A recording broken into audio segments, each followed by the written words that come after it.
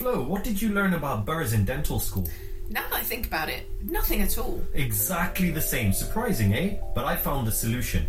Paul at Crown Dental Burrs takes care of everything burr related. Ah, that explains why the burrs at the practice are so good. I love that I've always got the same high quality burrs neatly organised in my burr boxes, always ready for action. The box even has my name on it. That's the rota system for you. They're also numbered so your nurse knows which one to hand you, and restocking and reordering is easy. This must be pricey. It's surprisingly reasonable, plus Paul's burrs last longer, so it's a no-brainer. Crown Dental Burrs is the way to go.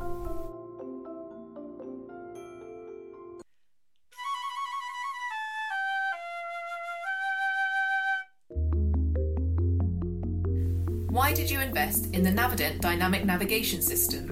I really believe this is the future. It offers unbelievable accuracy and flexibility for us and our patients.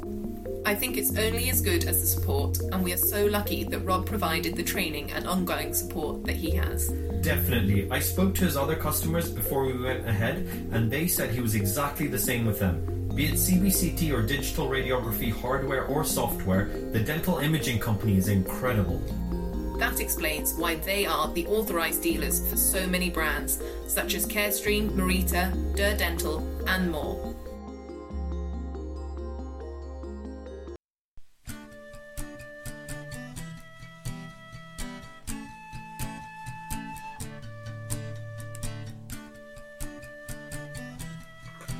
Greetings, dental professionals and enthusiasts. I'm Flo, a recent addition to the field, eager to absorb knowledge and advance in my career. And I'm Ali, a seasoned dentist with diverse experience from implants to lecturing to practice ownership and beyond. Welcome to Pearls, 2 generations in dentistry, where we explore the depth of dental expertise. Join us for insightful discussions, stories, case studies, and a touch of dental humour. Whether you're a seasoned practitioner or navigating the early years of practice, this podcast is a space where knowledge is passed down and shared. Pearls, 2 generations in dentistry, your source for dental pearls of wisdom.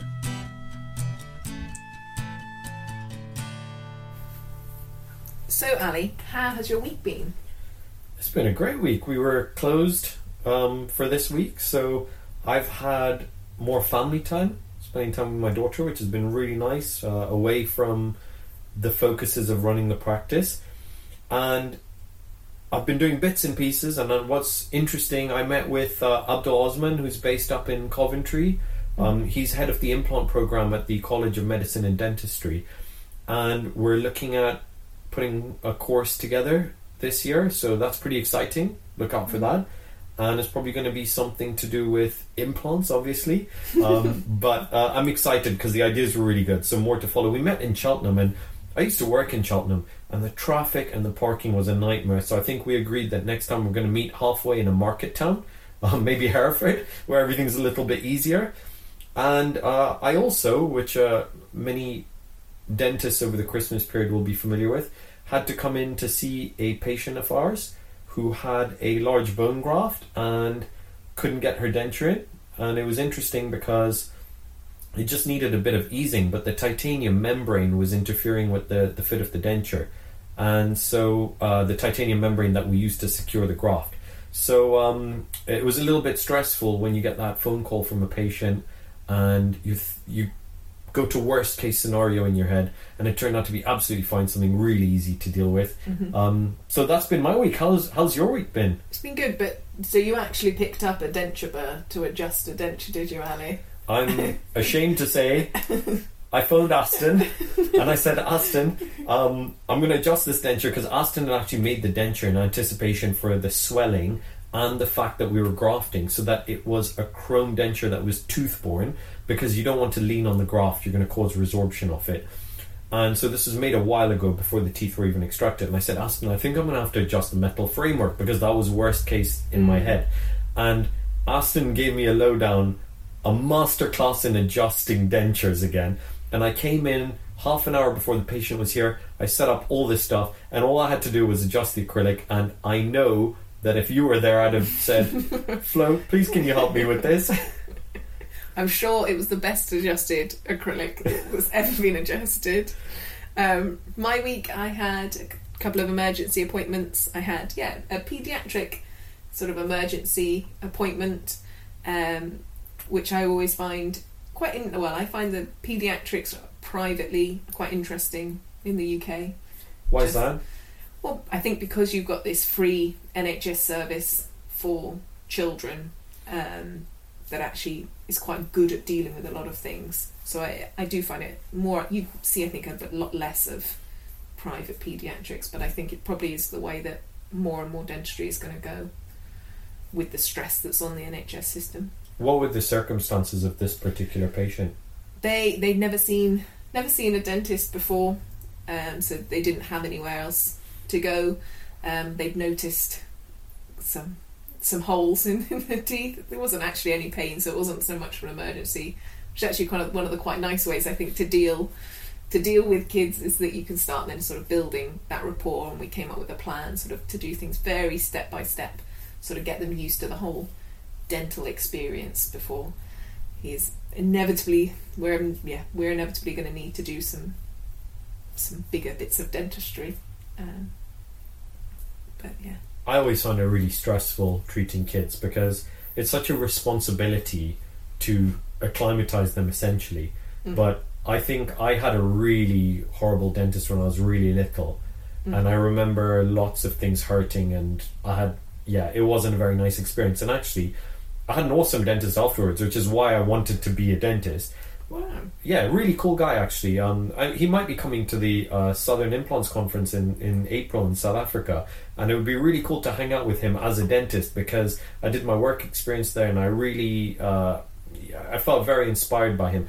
But the point I was making is that first dentist had such an influence on me that I feel that responsibility when I'm treating children, and I find that incredibly stressful. So well done to you and to anyone who is treating children. Yeah, I didn't have the same dentist at all growing up. So I was at the same practice my whole life, but it was always a different dentist that we saw. Did that make any difference? I loved going to the dentist, but I think I was just weird. Did you ever have any work done to your No. teeth? Yeah, that's why. It was just like, oh yeah, they look great. Woo! It was just a day out for you, like when retired people come to the dentist. It's an outing. Yeah, basically. No, I loved it. So, but yeah, I did some work experience there as well. I did quite a lot of work experience actually.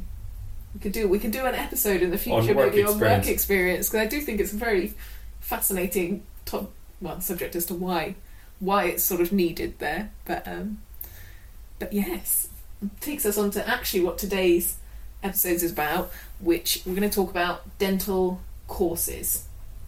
So I thought we sort of start by, they are sort of a necessity, as said by the GDC. We've got 100 hours of CPD that has to be completed over 5 years, 10 hours minimum a year in that cycle. Have you submitted your, and we always get this wrong, is it ARF? Is that what it's called?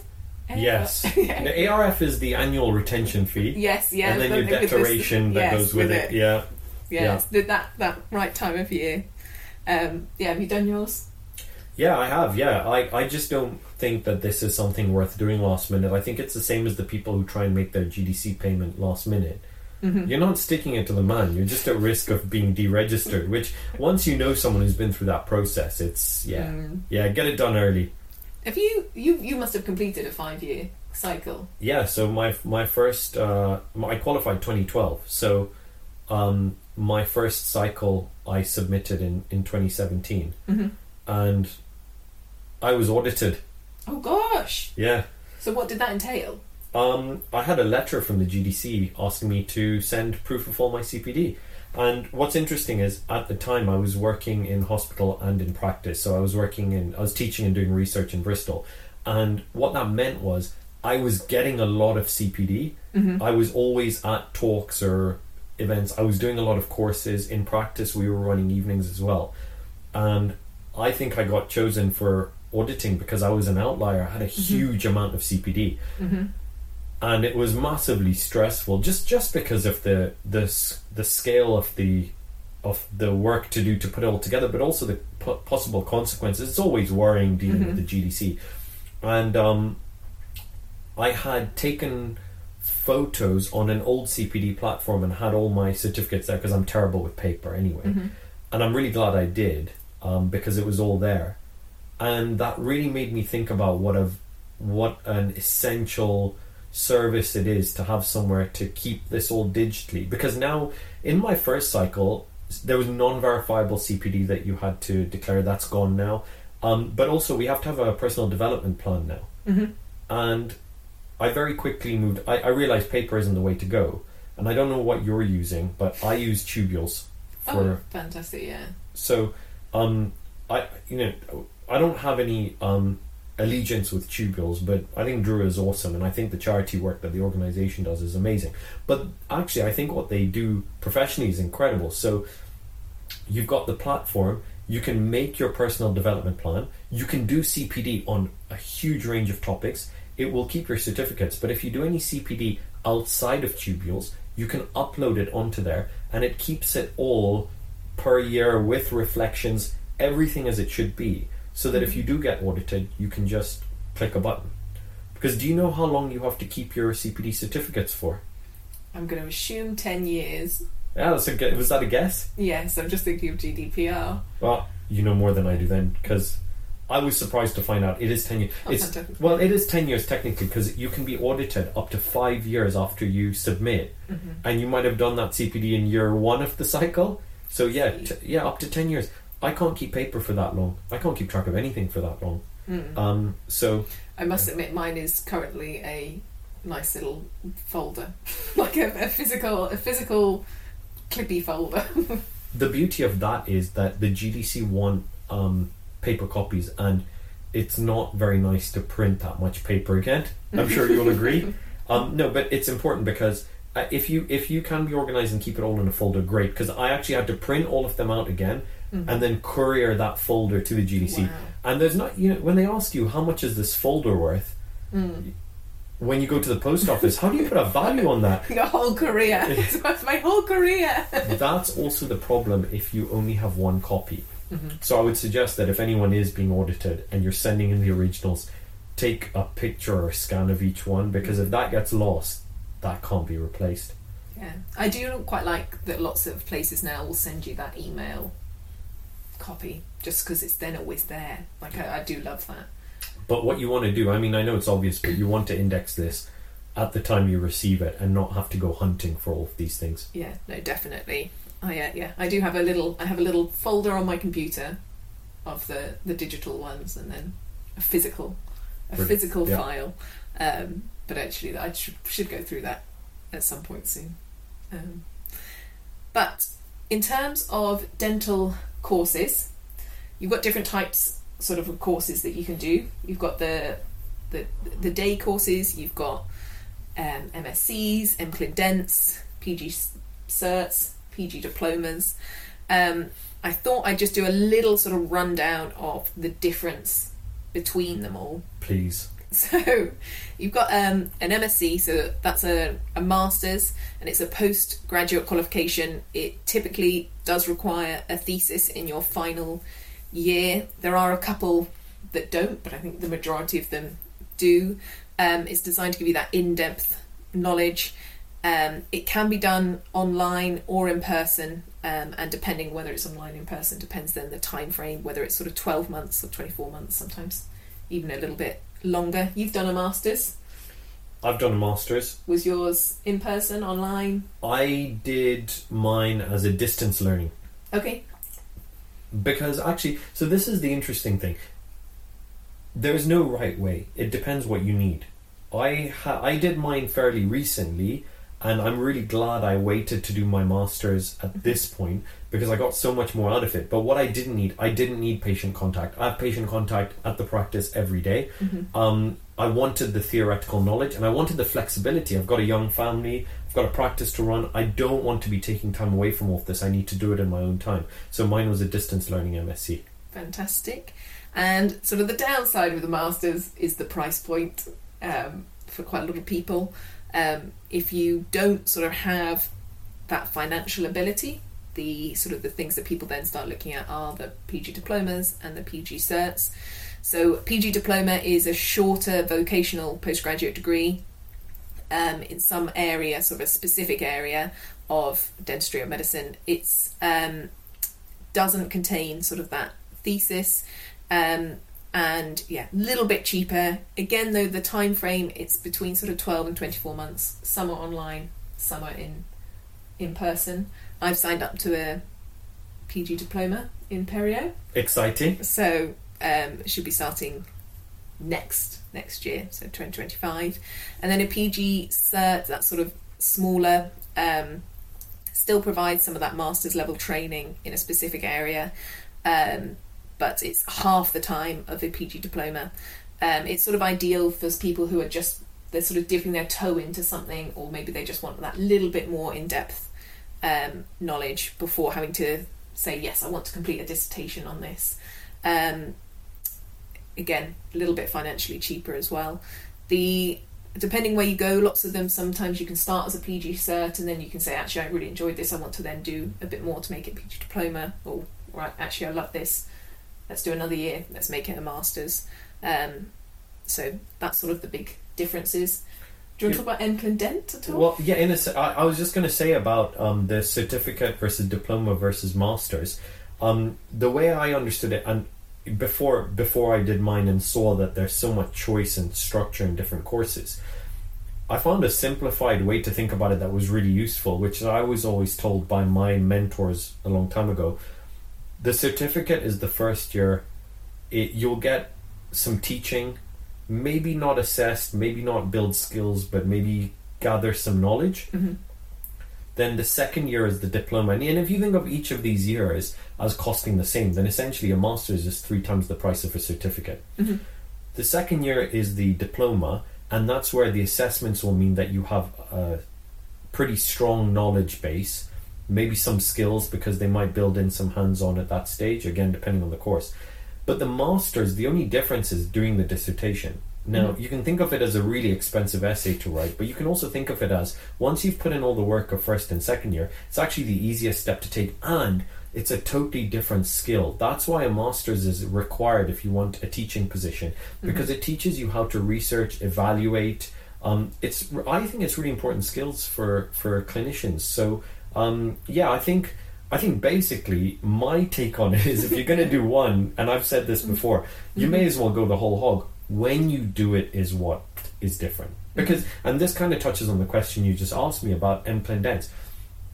That kind of brings us to the topic of specialization in dentistry. Mm-hmm. So to be a specialist in this country, you have to be on the specialist register with the GDC.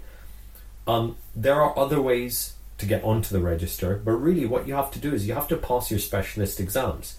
And not anyone can take those exams. You need a number that's assigned to you to have access to the exams. And there's 2 ways, as far as I know, to get that number. You either go through specialist training, which is a hospital job, it's a number of years, you are paid for it, but it's your full-time job normally. Mm-hmm. Or you do an Emplendent, which is you pay. Emplendents are expensive. You pay to do this master's in clinical dentistry, and then you get the ability to take this exam.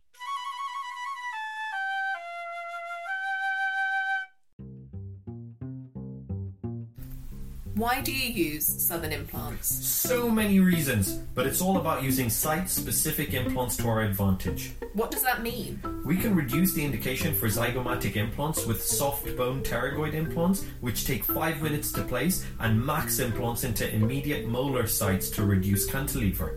I think the Coaxis implants are incredible. I agree. Did you know that 38% of Southern implant sales are Coaxis, which means you're compromising 38% of the time if our system doesn't allow angle correction at implant level? Southern Implants' advanced range is such an advantage.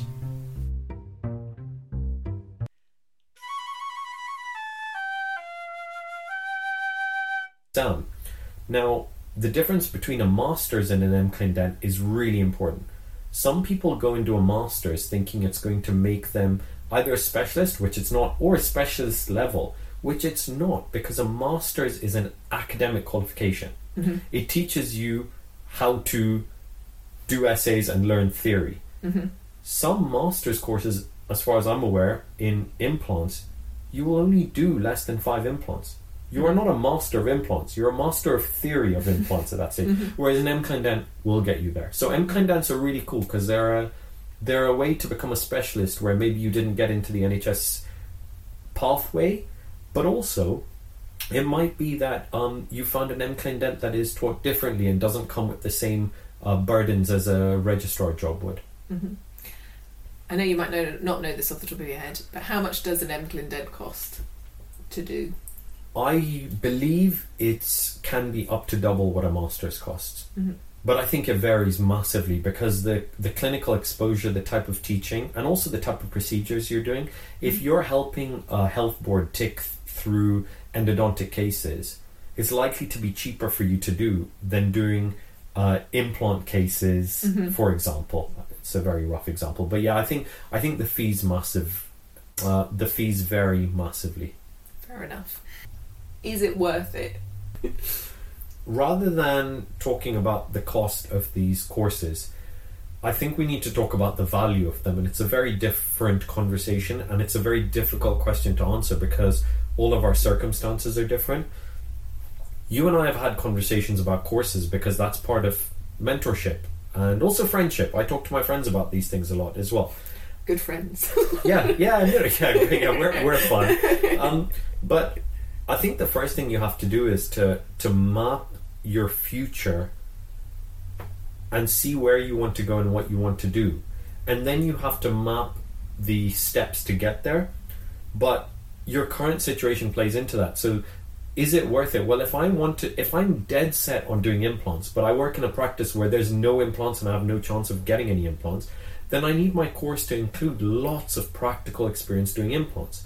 That's going to cost a lot more than doing an online implant qualification and then doing the practical on my patients with a mentor who is my friend who's not going to charge me. All of these things add up, right? Mm-hmm. So I think your current situation, your strengths and weaknesses, and your plans for the future all need to come into this, and then what you get out of it. Because if you do a course, you could do a day or two course, which it's unlikely to open doors for you on Monday morning, but it might enhance your skills. Whereas if you go do a year, it's going to allow you to do different things. And really the question is, are those things that you can do, are they going to open up pathways to you, your earning potential changing? Are you going to enjoy what you do more? Are you going to get different jobs because of it? Mm-hmm. And so I think the value question is a very difficult one to answer as a general question. Yeah, sorry, it was a bit mean from me there.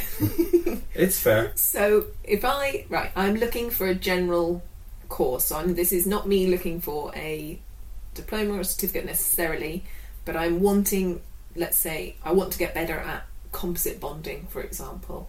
What would you say are the real key things to look for when I'm looking at sort of all these different courses that are available out there? So again, I'm sorry, I'm answering a question with a question, but it's not about what I'd say to look out for. It would be about you being specific about what you want. So you want to get better at composite bonding. Does that mean your composite bonding is good and you want to take it to elite? Or are you doing no composite bonding and you want to start composite bonding? Or are you doing composite bonding and seeing problems with your work? Mm-hmm. Are you in a practice where someone else is doing composite bonding? These are all actually quite relevant to your question. I think one of the most underrated things is to reach out to courses. Firstly, define these things for yourself, and then reach out to the courses. And often, the best courses, the people are willing to have a chat with you because they don't want you coming on the course, not getting what you want out of it, and then talking badly about the course, because it's word of mouth is how courses expand and survive. So there is no perfect course. There's the right course for the right person at the right time. Mm-hmm. And also there was one piece of advice I was given that I think is really wrong, which is, just do the biggest, best course you can do so you don't have to repeat the education. But the problem is, you need to work up to those things. So for me, I'm really glad I did my diploma 3 years before I did my master's, because I got so much more out of my master's. So we talked about certificate to diploma to master's. It might be that you end up doing all three over time, and I don't think that's a waste at all. Mm-hmm. It's just sort of spacing. Well, I definitely think that spacing things out can have advantages, because I think You always come out of a course, don't you? And you're like, oh, I've picked up everything. I'm going to start doing this and this. And inevitably, you do start doing some things, but you forget so much of it. And actually, even doing a similar course again isn't a waste, because there'll be other things that you then take from that, and you can start sort of cherry picking then what you like. And that critical appraisal that you sort of talked about a bit earlier, and sort of being like, I like what they did there. Yes. This works for them, but it's not going to work in my practice here, so I'm probably going to do a bit more what I learned 5 years ago on this course with that. Can be quite useful there. I mean, the best clinicians I've met, like internationally, I've been on courses where I'm the least experienced. So I recently went on a full arch implant course in Portugal, and I was in the 3 least experienced clinicians there in terms of the numbers and the complexity of cases we're doing. And a few people had flown in from Australia, and these guys had done thousands of full arch cases doing really complex stuff.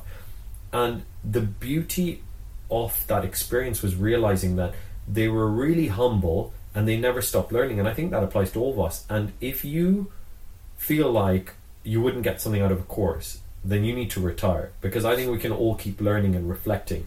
And these amazing people that are doing amazing things is because they just don't stop learning. So there's no such thing as a waste really of time or money. It would be very rare. I mean, you'd be getting scammed if you went on a course and didn't get something out of it. Enough. Would you tend to recommend sort of a smaller course than a larger course, or do you think it doesn't really matter if it's... That's a good question. You mean in terms of cohort numbers? Yeah. I really think it depends what you're doing, you know. I think some courses you can just teach in bigger groups than others. It depends on what the techniques are, how they're being taught, and the facilities, and whether it's been considered that it's a big group, you know. I've been on some of the best courses I've been on have been a huge number of people, and some of the worst ones have been smaller numbers. So I don't think there's a correlation necessarily. Fair enough. And so you did the Portugal one, that's abroad. Yes. Do you recommend doing courses abroad? I think we have to. I think there's a lot of dogma in every country probably, but in UK dentistry there's a lot of dogma, and there's let's be honest, our undergraduate teaching is aimed at the NHS. And it's not like that in other countries. I went to an implant course at BTI in Spain a few years ago, and there were 2 fourth-year Austrian dental students there who were placing implants as undergrads. And they were on an advanced atrophic maxilla grafting course because they understood the stuff, which it took years of postgrad to get there. So I think culturally, and in terms of really finding really cool stuff that expands your mind, I think it's worth going abroad. What I always warn against is going on some kind of surgical course abroad where you're, say, especially for implants, banging in implants with no real consideration for the theory or the treatment planning or the risk. But I think there's plenty of UK courses, UK run, that go abroad and run their course under UK conditions. That's clinical courses. So it's important to make sure that what you do there is transferable. But the best of most courses in dentistry are abroad at the moment, definitely. Fair enough. I'm very torn with the abroad courses. I think you're going to know exactly why, Yeah. and it's that environmental impact. So I'm very torn with courses abroad because of that environmental impact. So there's a runner called Damien Hall. He's a green runner, and he sort of advocates for people. He's a very good runner, but he's like, people shouldn't be doing these abroad races because you've got great races in the UK. Why are you putting in that CO2 impact just to go and run somewhere abroad? He's like, you do them, but maybe be like very specific about, you're only going to do one every 5 years. So I think maybe there could be an element of, yes, some of these abroad courses are fantastic and there's a lot to learn there, but maybe we shouldn't be doing every single course abroad. I think that's fair. I think it depends on why you're going abroad. So, for example, go abroad if the only place you can learn this technique is abroad. But I come back to one of the things that you've taught me here, which is that if you go abroad and you learn a technique, a skill, that means that your dentistry is a lot better, then the environmental impact of your dentistry lasting is Yes. going to be greater than that trip. And I think it's a fair point you make. We all need to consider this more. The thing is, we've typically come to a point in dentistry where we're thinking, well, I could write off the tax for that trip. That's what most Yes. people think of first. But actually, you're right. Maybe we need to think about the sustainability of courses like that. But definitely go learn from the best everywhere. I do think that that's important. Maybe put some of the money from the tax write-off into, maybe a little bit of paying off some of the CO2. I don't know. Maybe you can put up a link for how you can calculate that. Yeah, well, there's websites available. Maybe I'll link one. I'll link one in the show notes. So guiltcalculator.com. Last thing that I did want to ask you about is actually running a course. So you run a course. So you spoke earlier about potentially starting a new one. Yeah. But you do also have another sort of course system under your belt. TED, do you want to talk about TED? Yeah, so transformative education in dentistry. It's just that, I love teaching, and there's been opportunity to teach, work with industry and provide courses that there are gaps in the market for. And that's more because of the journey I've been on and knowing what I really struggled to learn. And for me, the biggest difficulty was getting the skill set between simple and advanced implants. And that means, you can go on lots of courses to learn how to place an implant, and you can go on lots of courses for full mouth implants, but there's very little to just take you that one little step, doing a bit of grafting or doing a bit of sinus work. And that was kind of the thinking behind TED. But really, it's really important to me that courses inspire, because the best courses I've been on, they were very good technically, but they changed my world in different ways. And I just want to touch on those for a second, if that's okay, because I thought about this a lot. And it was two big courses for me before I left general practice to go to implants. The first big one that changed everything for me was Totally Composite with Monique Vasson. I just think he's such a generous educator, and everyone probably knows him now. He's so successful in terms of the number of composite delegates that he's trained, and the number of people that he's responsible for helping elevate is huge. But the biggest impact, I don't do any composite work. I did quite a bit of posterior composite work. I was never great with the anterior aesthetics.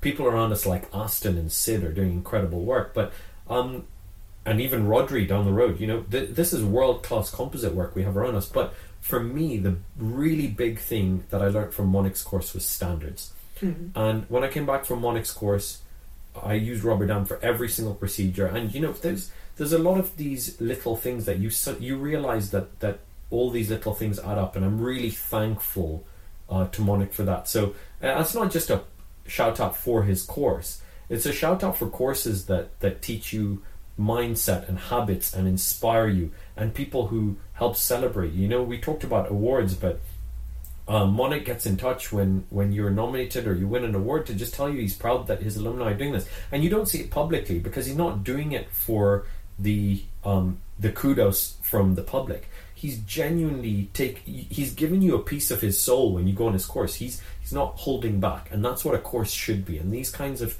educators really inspired me.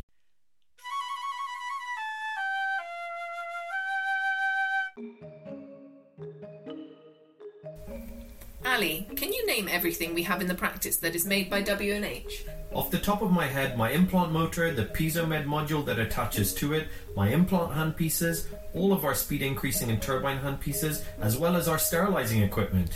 It's really nice kit that looks really sleek. I assume you chose it to match the aesthetics of the practice. That's a lovely added bonus, but actually W&H is an Austrian company known for high quality instruments and optimal hygiene. Studies show that patients care most about hygiene, so it was a no-brainer. I guess Caroline and the whole UK team being so supportive is another added bonus. Absolutely, they provide incredible support. They don't sell direct to dental practices. We buy their kit through dental suppliers, so they provide great support without ever selling. That's true support.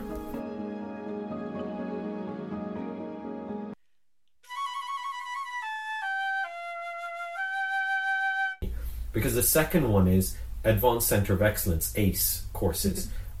So that's Kushal, Victor, and Rahul run these courses, and they have a number of courses, everything from toothwear to implant stuff. They're very active. I think they now have courses taught by others as well. But their implant journey course, I was on the very first implant journey course, and there are still techniques I use that I learned there, but that course made me realize I wanted to do implants full time. And so what I wanted to say is, these longer courses that last, there's a number of courses. You can do CPD that ticks a box, you have to do whatever it is, I don't want to belittle any of the things that are important, but there's some of them that are just like compliance stuff. Great, tick the box. The longer courses will change your clinical practice. But the thing about a day or 2 days is it has the ability to both give you some skills but really change your mindset and inspire you. And I think that's what made me want to run a course. Fair enough. So is there an element of, making sure the person whose course you're going to there is a little bit of, you want someone who's actually going to be that good teacher in some ways? That is something to look out for. Absolutely, because sometimes we're looking at someone's quality clinically. I mean, you and I, we're not going to name the course, but you and I have been taught by people who are amazing at what they do, but not the greatest teachers. And a really good teacher not only tries to understand what you need to get out of that course, but also tries to teach it to you in a way that works for you, that helps you understand it. And so being really good clinically is one skill, being a really good teacher is another skill, and dental courses that are top quality are really hard to find because you need to combine those two things. And you can't be good at everything.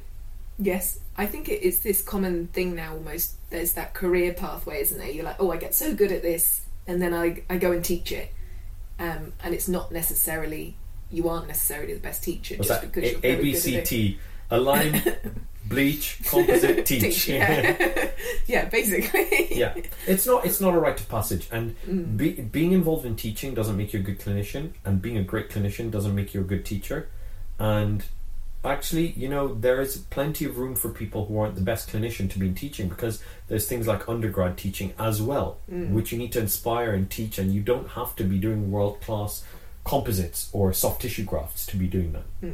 Do you, and this is a little bit rogue, this question now, do you think that undergrad schools should be getting more of some of these very good teachers in to teach the odd, lecturer things to students?